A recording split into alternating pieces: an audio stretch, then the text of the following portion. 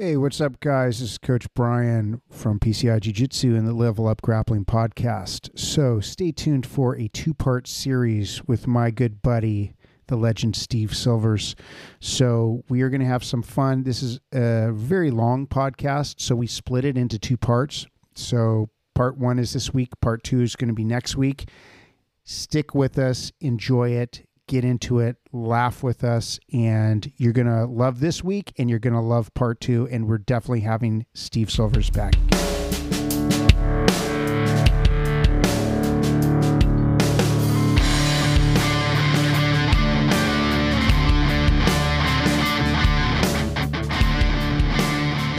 And welcome back to the Level Up Grappling Podcast. I'm your host, Ed, along with Coach Brian here today for episode number 2, and we've got our first guest. Coach Brian, if you'd like to introduce our guest. We've got the legend, Steve Silvers, a.k.a. the Godia Guard Puller. Why in the hell he's calling himself a guard puller, I don't know. I'm going to have a heart attack, and we're going to talk about it. But so I want to tell you all something. This is really funny. This is like, Steve's like my brother from another mother. I'm going to tell you guys a funny story.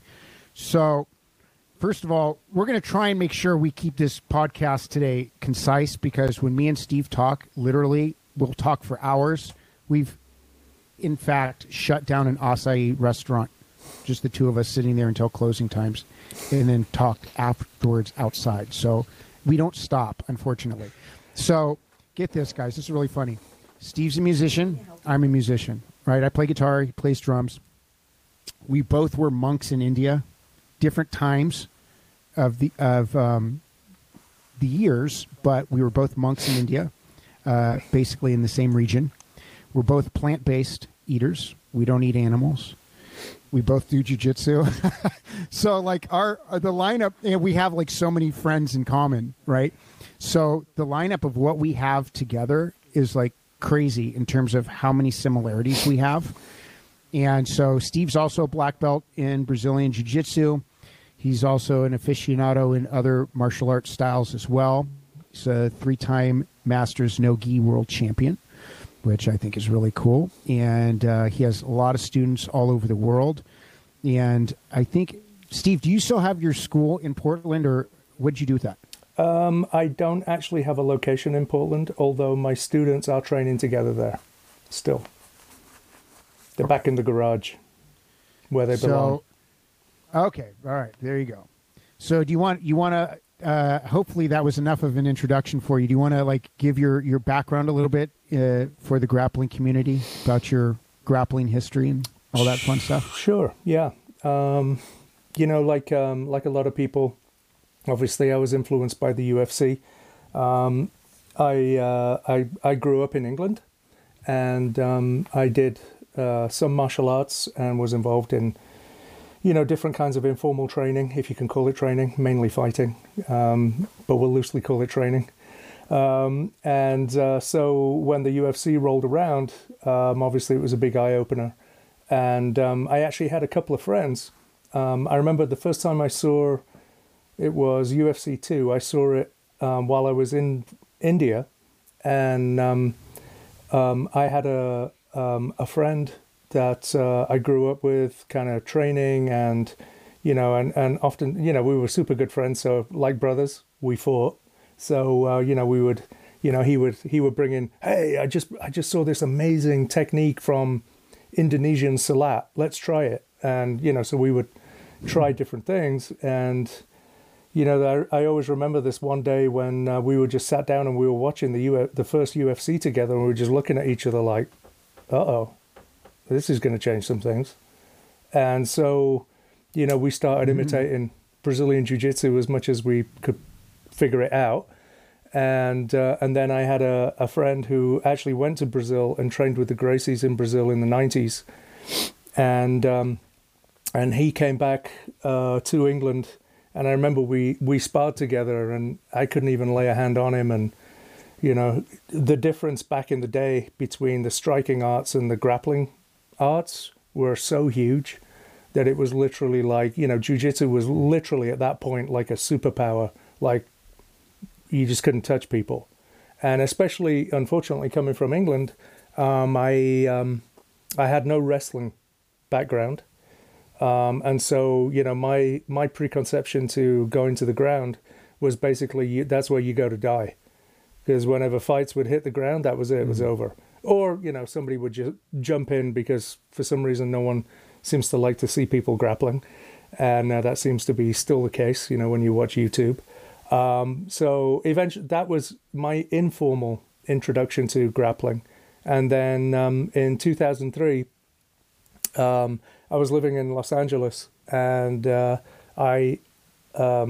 was only one person that I ever wanted to train with in terms of starting jiu-jitsu, and that was Rickson Gracie. So I signed up with Rickson Gracie. His academy at that point was in Santa Monica on Wilshire Boulevard. And so I signed up with him, and that's where I started my formal training. So what was that like, training over there at Rickson's? Was he actually teaching the classes back then? He did teach the class. He didn't teach all the classes at that point, but he did teach a lot of them. And my first introduction, actually, formal introduction to Brazilian Jiu-Jitsu was meeting Henry Akins at Rickson's Academy.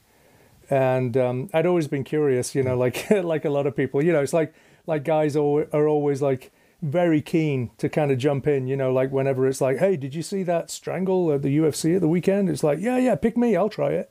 So when I met Henry, I asked him, well, what's it like? What's a rear naked choke really like? What does it feel like to be put in one? And of course, he obliged me by showing me what that felt like. And interestingly enough, when he first applied the submission, I actually held my breath when he was applying the submission. So I actually helped him. I almost went unconscious. And, my first day in jiu-jitsu, I'm almost unconscious. It's like, it's not a good look. So anyway, that was my introduction to jiu-jitsu. And like most guys, at that point, I was sold. So, and then 3 years later of every night getting the shit beaten out of me and not being able to figure out what to do, somehow or other I stuck with it. And I just had a real natural liking and inclination towards doing jiu-jitsu, to the point that even after a short time of training and really not having an awful lot of success, internally I made a resolve to just stick with it until black belt. Well, I don't know if you guys are still there, but your pictures are not there. Yeah, we're still here. We were just cutting off the camera just so it'll help your internet. Okay. Yeah, I'm good right now. I think it'll kind of help the stream. Just had some issues with it. Sure. Okay. Yeah. So, anyways, I'm gonna put my camera back on so I can look at myself. Well, I'd like to dive into kind of the continuation of your jiu-jitsu journey. 3 times Masters no-gi world champ. I'd love to hear more about really, why do you compete? What is it about competition that you enjoy? What made you go after being a 3-time world champ? Okay. Well, that, the interesting thing about that is that I never really felt, first of all, I never really felt confident enough in my jiu-jitsu that I wanted to test it out other than in training every day. And secondly, that I never felt strong enough about the school that I was training in to want to represent them in a public setting. In terms of like I'd say probably in terms of like full contact, or like in a striking art, or some sort of, maybe like a, more of a purely sort of striking art. I felt very confident with that sort of thing, but grappling, just being a real newcomer to the art as a whole, I really did not feel that confidence in my own ability. Neither did I feel like that's why I got into jiu-jitsu in the first place, to compete. So anyway, I didn't actually start to compete until I was a purple belt. And that was under my instructor, Adam Watts, who's a black belt under the checkmat system in Orange County. And so it was some sometime later. In terms of competition itself, I mean, I competed because my instructor wanted me to and actually required it in the sense of that's how he would really, check on whether people were ready for promotion or where they were at or whatever. He would use competition as the gauge for that. And personally, I'm not Coach a big Brian fan has of... a rule that I'm not... Pardon? I'm Say sorry, that go again? ahead. No, say that again. Oh, I said Coach Brian has a rule like no competitions for the first 6 months minimum. So. Oh, is that right? Who is that? Who is that? Well, the reason why is just me. Oh. So with me, he was saying with me, like I have a rule that when you jump into training with me, you have to have 6 months under your belt with me before you're allowed to compete. Yeah. Number one, it's kind of like a reverse psychology type of thing because I don't force anybody to compete. I just say you can't compete for your first 6 months. And everybody's like, well, why not? I want to go compete because they see everybody else competing and medaling. Fortunately, we're kind of blessed that all of the students we've had, everybody who competes medals. And I like it like that. So my idea is because, Steve, you and I have talked about this, because I have like a year-long curriculum, and it changes every month, I need you to have at least 50% of the curriculum under your belt before you get on the mat, because that helps me be confident that you understand the concepts that I'm teaching. And I feel like if you're a wild horse, I can break you in enough to put a saddle on you. So that's why. Okay. Well, yeah, I mean, I definitely agree with that. And to be honest with you, I never got into jiu-jitsu so that I could compete. And especially, around that time, there wasn't an awful lot of outlet in terms of competitions. And, there was the IBJJF that was around, but, a lot of the other stuff was not really in place yet. And it was still very niche. Jiu-jitsu was not a household name, as you guys probably know, and was pretty much synonymous with the UFC. Oftentimes that's where you would get the comment of, when you tell people that you train jiu-jitsu, they were like, oh yeah, is that UFC stuff? I was like, yeah, because that's basically what people knew. And quite frankly, there was a lot of pretty good grappling in the UFC back in at that time. Generally there was a good percentage of guys in there that were essentially grapplers, so there was some good grappling to see in the UFC, I think, at that point. But in terms of like the competition scene itself, really, I fell in love with the submission only ideas, and obviously I would train that way in the gym. Even at Hickson's, we never trained for point tournaments. And that took a little while for me to get my head around doing that. And then also, getting into the competition scene, even as a purple belt, also trying to get my head around the idea of doing jiu-jitsu to not lose was an interesting concept, which fortunately I'm happy to say I never really indulged too much. And in fact, it would just infuriate me.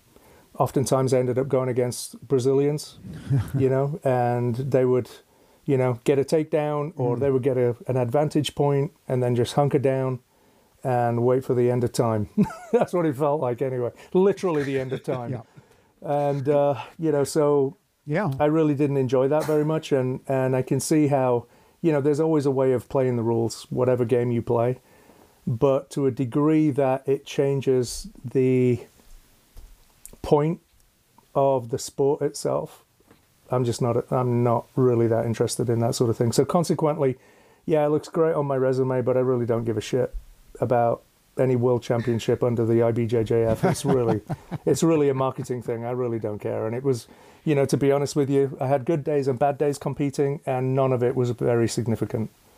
So, to be honest, it's never really been a big thing in my training. I've really been doing it for my own selfish reasons. Yeah. I see why you and Coach Brian get along so well. Yeah, and I have a reasons. question, something I wanted to talk about. Yeah, one of many.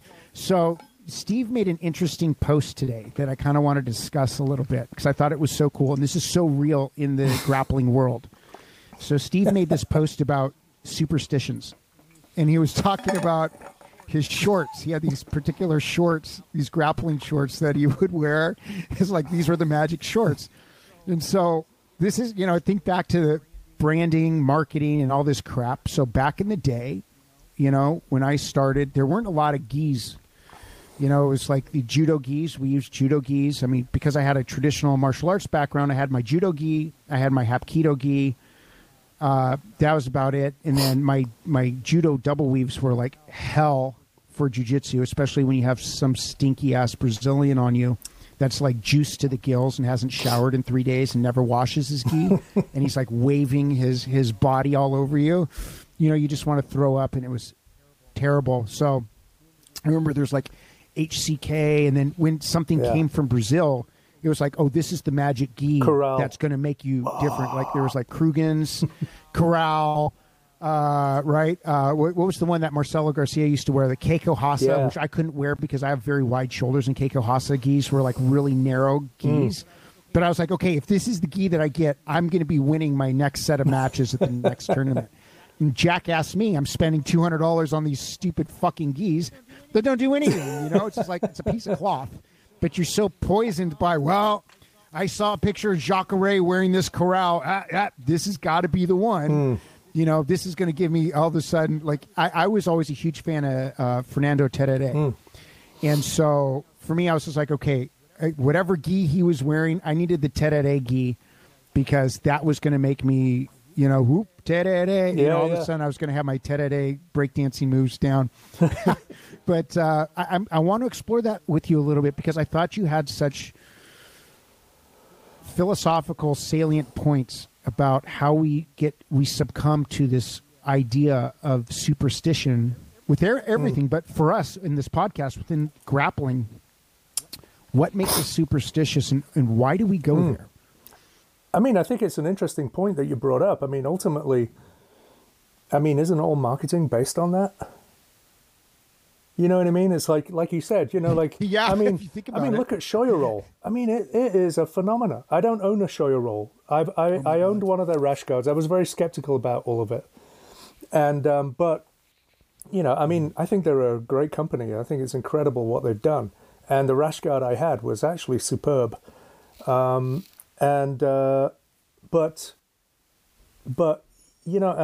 how is a piece of clothing going to influence the outcome of an activity?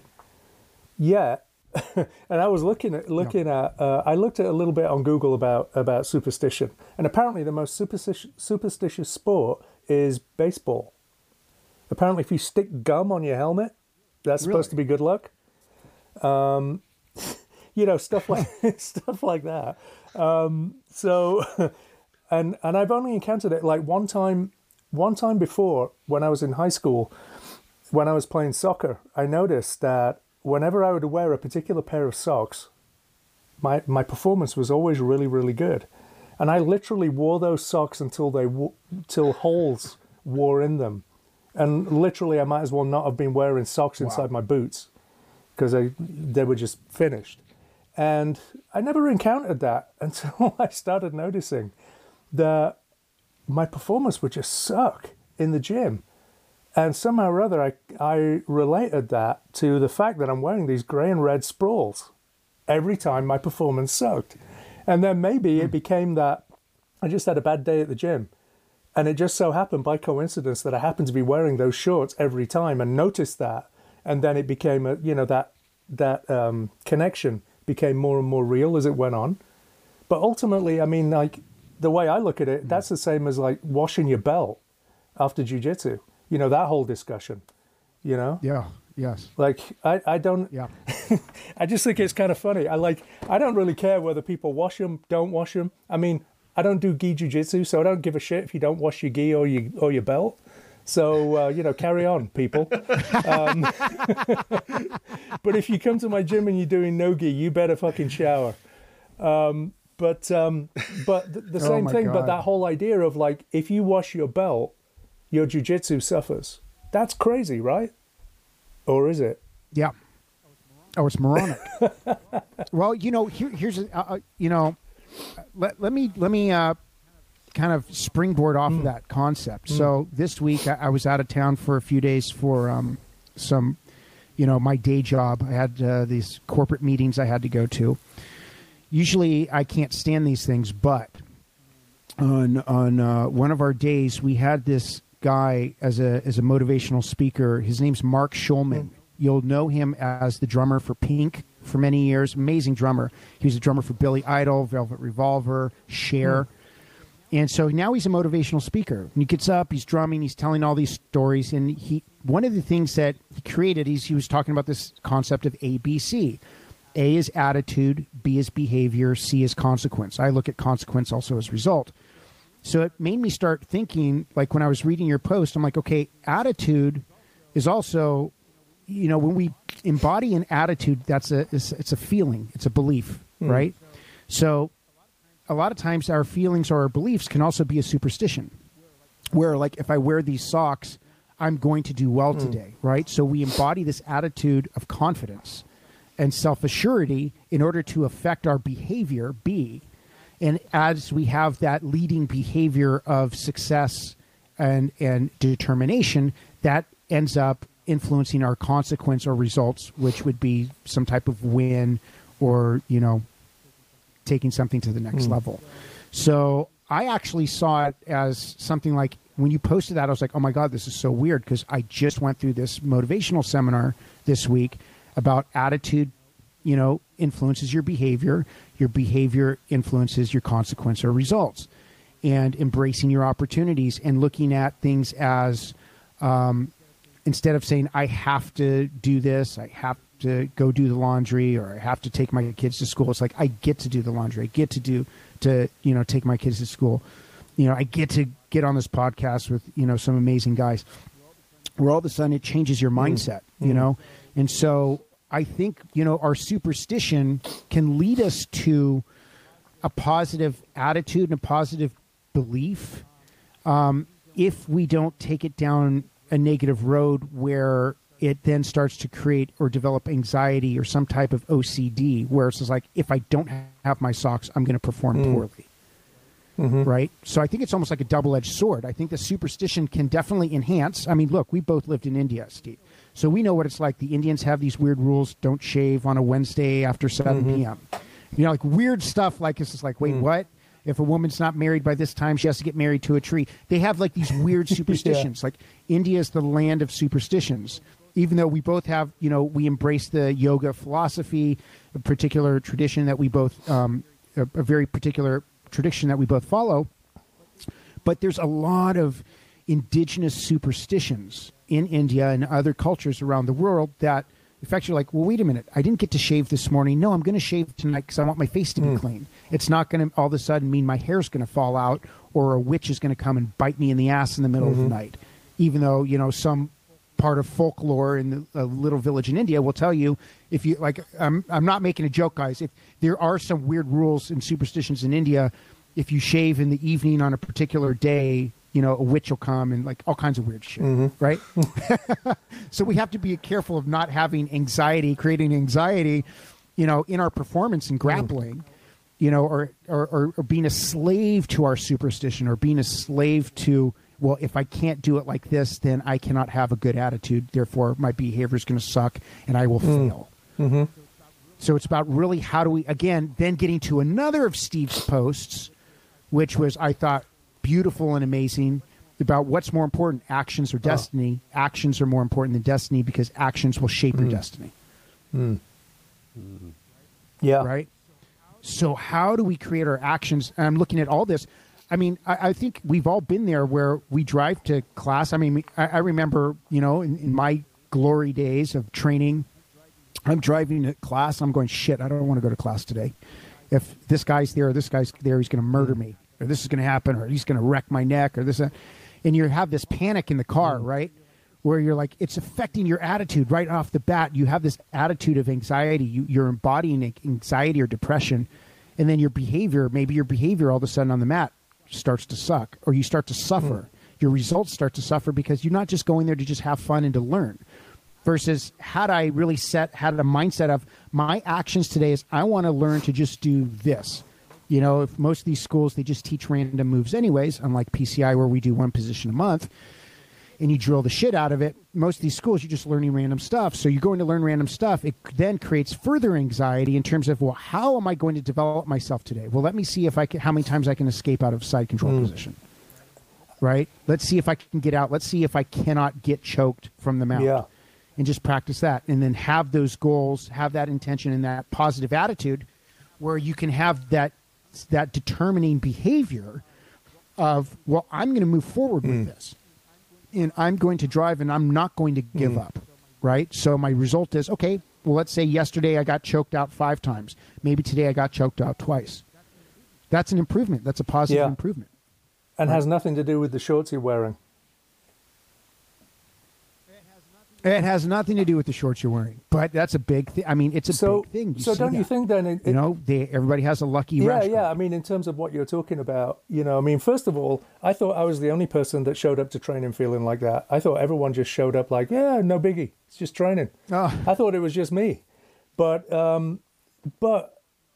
as I think it's everybody. Yeah, I mean, as you were talking, I was thinking about, maybe it kind of indicates your motivations in terms of, whether you're externally motivated by things or internally more motivated by things in terms of like perhaps if somebody is more, for want of a better way of putting it right now, more mentally strong, that they're not affected by those kind of external imperceptibles, if you like something that's not actually based in reality, it's more based in the imagination. Or if somebody is more externally motivated, then you're going to see different signs that are either going to encourage you or discourage you, I suppose, right? And, to be honest, I got over that. I mean, it doesn't change the fact that I couldn't wait to, I actually asked like 3 people if they wanted these shorts and no one wanted them. I was like, whoa. And anyway, so it was like confirmed, but eventually I gave them away. But before that, I remember one day I went to training, had a great training session, and I came home and it was literally, I was walking into the bathroom to take a shower and I looked down and realized I was wearing those shorts and I was like, oh, okay. Okay, we're good. It's nothing to do with the shorts. I can just get rid of them and move on. It's like, and so consequently, I've never had that situation occur again. I do have preferences in terms of which of my gear I do like wearing, but it's a preference. It's not a superstition, fortunately. And I wonder if there are people in other professional sports. I wonder if in professional grappling, if there is anybody that actually feels that way, I wonder if I don't know if I've noticed anybody's outfits. I'm sure there are.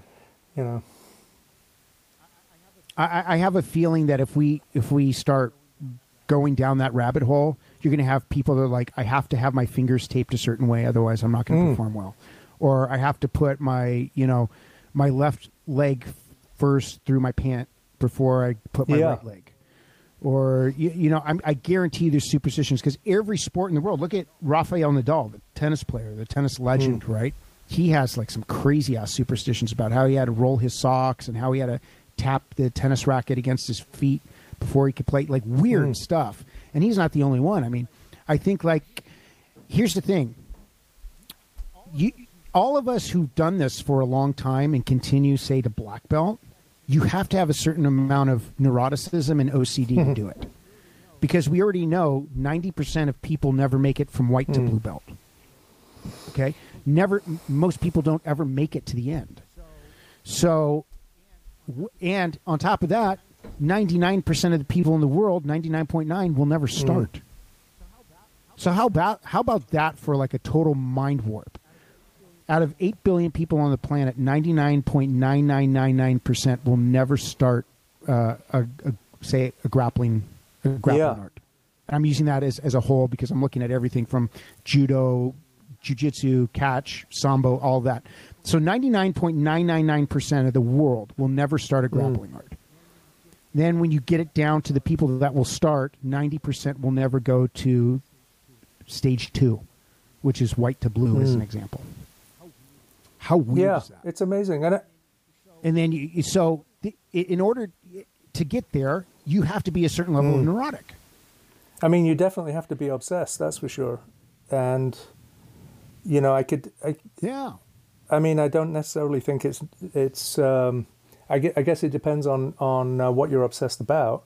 But, you know, it doesn't necessarily, to my mind, indicate anything that's unhealthy. I mean, you know, being enthusiastic about a team sport that you don't even play. I mean, you see it all the time. You know, and, you know, people are, you know, I've got friends in England that'll argue me to the death or to the point of bloodshed about their team that they never even play that sport, have no intention of doing it. But they'll tell you about all these pros that are not doing it right and how they should do it better, and you know, and how their team is better than your team and why, and you know, it's like it's a phenomenon. But nevertheless, you know that sort of enthusiasm channeled into action, like what you were talking about, you know, can be very beneficial. And I have to say that when I first started jiu-jitsu, I started jiu-jitsu at 37, and at that time, there were not a lot of older guys on the mat. I'm happy to say that there are a lot more now. I don't know if that's because of the popularity of jiu-jitsu, that there are just more people doing it. I think maybe the training methodology has changed over the years.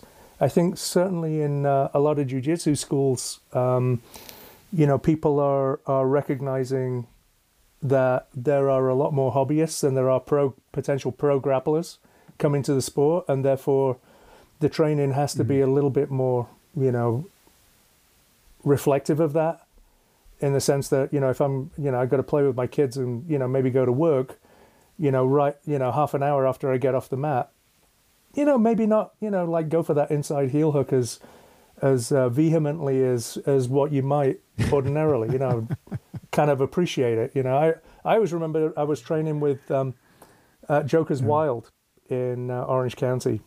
And when we first moved to Orange County, and I remember it was a particular session, and we were doing MMA training. We were doing just some striking. And so I was like, hey man, listen, I was with this particular training partner, and he was a pro fighter at the time. And I was like, hey dude, listen, I've got this job that I'm going to tomorrow in New York. It's a new company. I've never met them before. Please do not mark me up. So we're doing a striking session, right? And we're just moving hands. He kicked me in the head and gave me a black eye. Yeah. And so, you know, if we were doing kickboxing, you know, hey, you know, it happens. But we weren't even doing that. So anyway, I'm not going to dig him out by stating his name, but nevertheless, you can if you want. This is unfiltered and raw Eric podcast. Apple, wherever you are. You can say whatever the hell you want here. As raw as it gets. We've already offended the Brazilians early on. Yeah. We name names. We name Eric names. Apple. It's going to get a lot worse. I got more people coming on. Yeah. See, there you Eric go. Apple, wherever you are. That's a problem. Yeah, you fucked up Steve right before you had to go to your job, dick. I was just a blue belt at the time, but I'm not a blue belt anymore. Unbelievable. It's so unprofessional. Exactly. So come on up to the mountains. Yeah, he's going to choke you in the yurt. He's going to come. Yeah, you know, that kind of nonsense. I mean, you have to measure. It's so important to measure your training with people. You know, I think that's critical. And it's funny, you know, you go to these schools and they say, oh, leave your ego out the door. Okay, I love that. Well, guess what? These are some of the most arrogant, egotistical people that I've ever met in my life. I mean, let's just get nasty here for a second. If we look at the history of, you know, BJJ, right? These are people that were like literally thugs going into different people's martial arts schools and beating them up and doing all these challenges to say we're better. They beat up Rufino dos Santos because he beat them with the lead pipe and they went to jail. We talked about that in the previous podcast. Changed the rules of grappling so that they could win because they were getting thrown and tossed around and they were getting pinned like crazy. So they say, no more ippon, no more throws. Let's just monkey around on the floor and play from the guard. It's just like one thing after the other. Then they start changing. If you noticed over the years, and wait till Todd Nathanson comes on and he starts giving a history of how these guys started changing belt rankings and levels. Magically, they're like, oh, got too many Westerners or, too many North Americans getting advanced, so we have to slow down the belt ranking system. And all of a sudden, well, it's going to take you 5 years for this stripe. And it's like, who decided this? You get a handful of family members at the top who, as we know, gave themselves black belts, right? They were not handed a black belt by Maeda. They were not handed a black belt. I haven't got that far in Drysdale's book yet. They kind of gave themselves their own style. You'll get there, my friend. You'll get there. It was a great book, great read. If you guys have not read it, man, it's that Drysdale book is opening. What's it called? Opening the Closed Guard. I'm still waiting for the movie. I was waiting for. I'm like, dude, Rob, what are you doing? I wanted this movie, but the book's fantastic because everything. If you guys haven't read this book, Opening the Closed Guard, it's interviews and it's sections.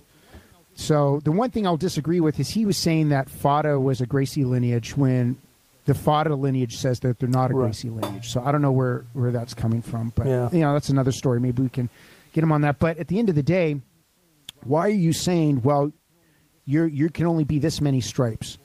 Okay, well, says who? Like, who are you to say that who's this many stripes and that many stripes? It's kind of a joke. At the same time, though, there has to be some type of regulation because, some people know this, some people don't. Prior to me starting PCI Jiu-Jitsu, I was teaching at a place where I think the guy was a fake black belt. Really? Because like I was teaching like some of these white belts and stuff, and they started smoking him. Like they were passing his guard in 3 seconds, and everybody's hitting a double wrist lock on him and choking the shit out of him. So I was just like, hey, wait, how is this guy really a black? And every time I said, why don't you teach something? He didn't want to teach anything. He'd just sit there and watch. He had like this blank stare on his face when I was watching. He'd sit in the corner, watch, and then leave. Then, ends up, basically saying, well, he's got to teach his curriculum and then, whatever. I ended up doing the whole PCI thing.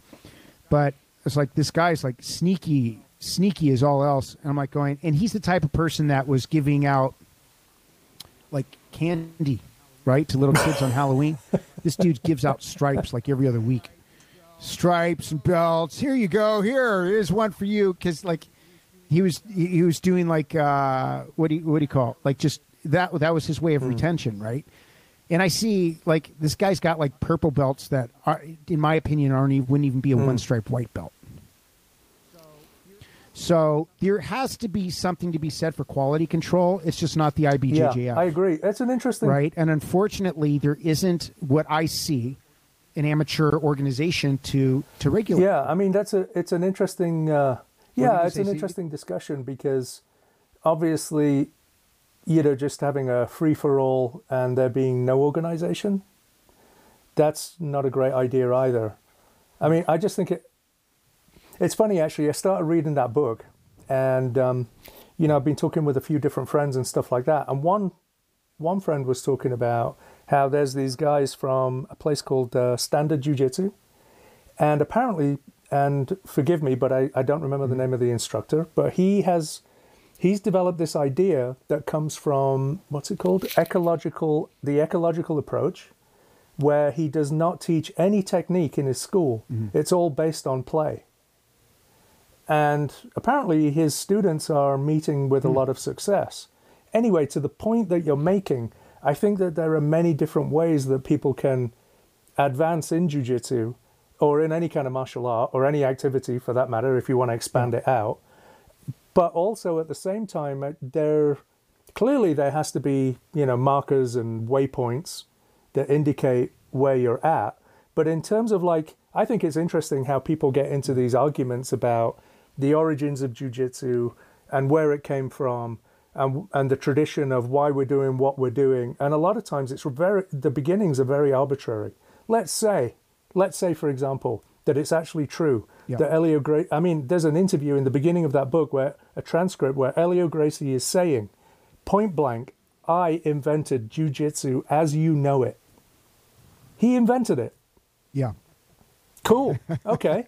So since he invented it, I've decided to invent something different based on it.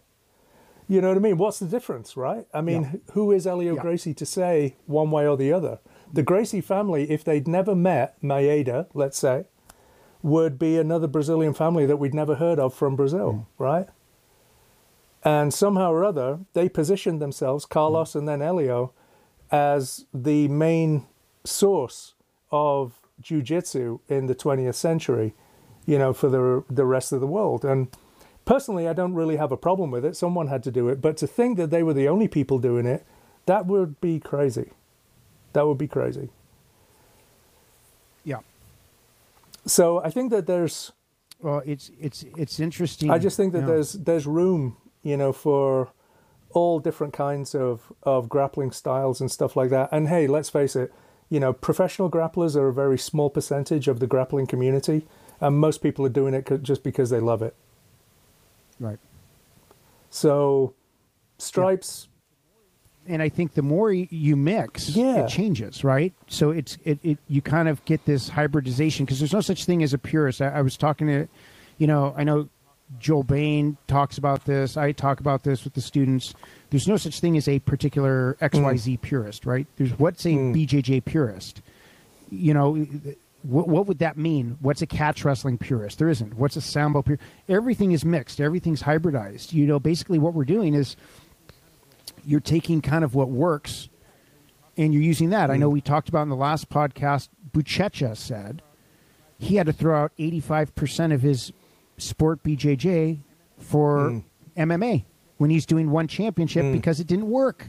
Sport BJJ does not work for MMA, according to Buchecha, right? Even Gordon Ryan, I think, went on record to say that for MMA, combat sambo is far more effective because you're in a top position than sport BJJ.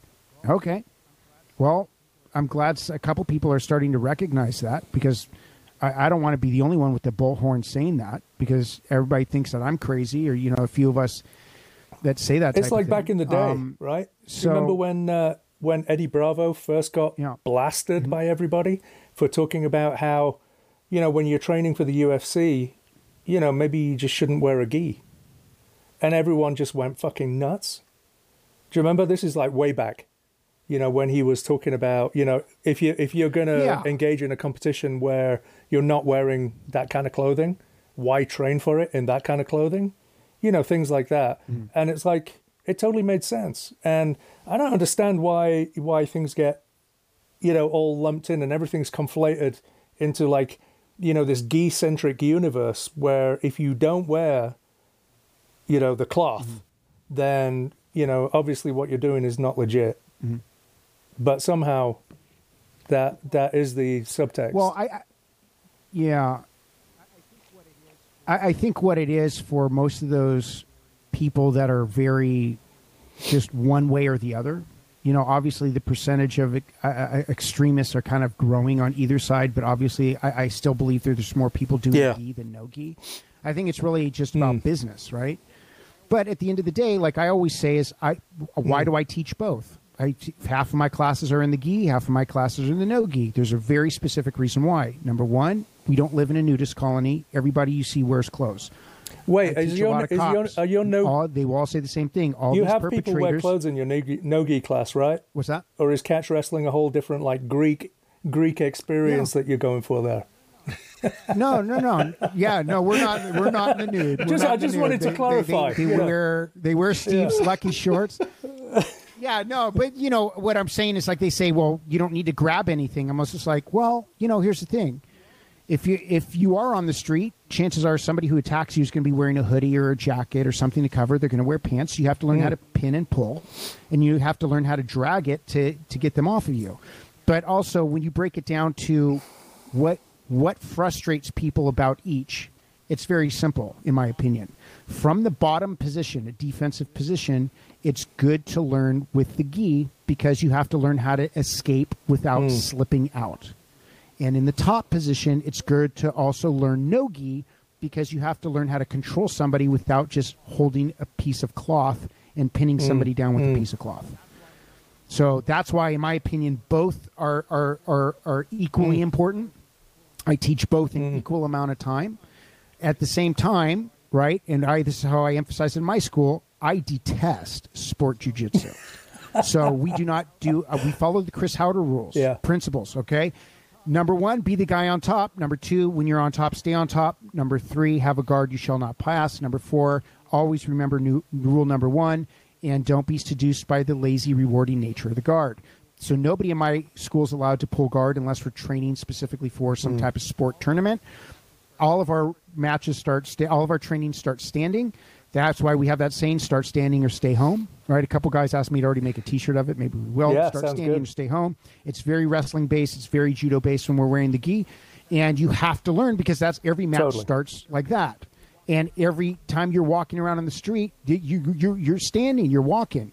So you have to know how to defend yourself from a standing position and how to take control of somebody from a standing position. You know, but I know a lot of people don't like doing that. They're like, oh, don't do that. Just sit on the floor. Oh, don't do that. That hurts. I'm like, okay. We've had this discussion a million times, even you and me, Steve. It's like, this is submission grappling. If it hurts, tap. If you don't like it hurting, go pick badminton or something else where, you know, or now what's popular now, pickleball. Go play pickleball. That's okay. But if you're going to do submission grappling, get ready for pain. Right. It's really simple. But I'm curious, Steve. You tell everybody what made you gravitate towards no-gi, and when did you? Okay. Hey everyone. So Coach Brian again. Hope you've enjoyed part 1 of our 2-part series with the legend Steve Silvers. Stay tuned for part 2 to answer that question next week. What made him transfer exclusively to no-gi? And we're going to open up that discussion and a whole lot more. So see you next week.